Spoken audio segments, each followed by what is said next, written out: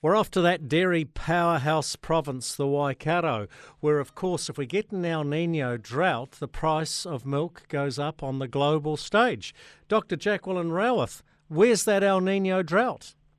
Well, we're looking at the horizon and wondering, because there's more rain forecast this week coming up. There's quite a bit the following week.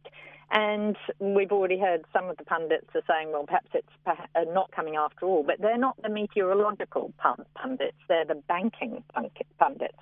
And really what we know is that the 2013-14 drought, the whole global food price index, not just milk, food price index went up 1% because of the drought in the Waikato and the effect on milk. So that was good for prices for milk, and we'd love them to come up. We will see. Look, Jacqueline, I reckon we need to keep this El Nino drought rhetoric up, because my little man sitting in the high-rise in Beijing's monitoring everything that's said or written in the New Zealand media. We need to say we're headed for a screamer of a drought, because it's obviously helping milk prices. Well, yes, and we want them to keep going up, and what we know is that milk is a very, very good food. People can get their essential amino acids there and their calcium, their vitamins. So global milk consumption going up would be a good idea, at least in some countries, and China is one of those countries.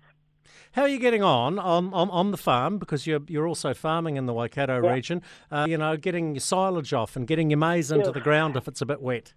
Well, yeah. So the second lot of silage was down over the weekend, and we had 23.5 millimetres of rain, only 0.4 of which was actually forecast. So that was a bit of a bugger. Well, it's done now. It looks like good quality, even despite the rain. And now cultivation's already underway. So all over the Waikato, people are desperately trying to get the crops in, but the soil temperatures have only just, in the last 10 days, started to come up. So from that point of view, we're not late with getting the maize in. I just want to finish on your fortnightly column you're kind enough to write for us. It's on our website, thecountry.co.nz. I enjoyed this fortnightly offering because you were channeling Sir Humphrey Appleby from Yes Minister, and this is all around what's going to happen to the public service in this country. And you were saying Sir Humphrey was outwardly deferential towards his new minister, but is prepared to defend the status quo at all costs. Yeah. Increased staff numbers and budgets, and increased budgets are viewed as a success, and that's what our public service has been like in the last 6 years. There's certainly been an escalation of people employed, some on private contract if they haven't maintained their employment, or remember there was a wage freeze, a salary freeze, so there was a sort of Clayton's freeze that they said, right, I'm off, and then they got hired back on terms of private contracts.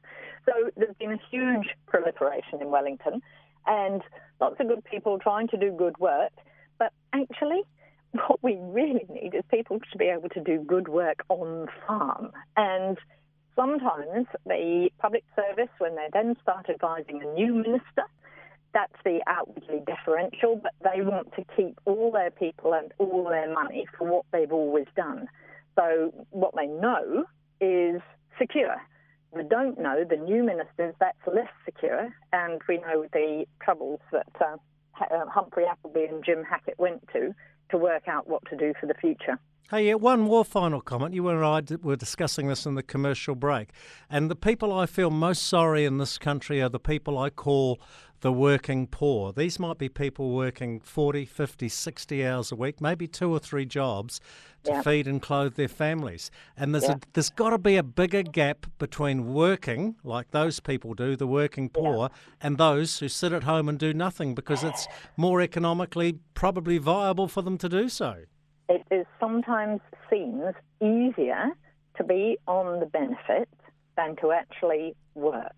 And we've got a problem in this country increasingly, and I see it in the rural districts, of people saying, well, actually turning up to work and earning, as it were, $35 an hour, I might as well just be home on the equivalent of $40 an hour on the benefit. That's if you've got apparently 4 dependent children. And I think that's really sad, because it then doesn't create the right ethic, the right discipline for the next generation. So how do we fix that? Well, we hope whatever the new government is and it's looking blue at the moment, but who with, we don't know. Whatever the new government is, needs to put the pride back into having an actual job. We need the ambulance at the top of the cliff. Yep. Education. Well, Education, Jacqueline. Yes, Hey, absolutely. yep. I'm with you on that. Okay. Absolutely education. Got to go. Thanks for your time as Thanks always. a lot. Bye.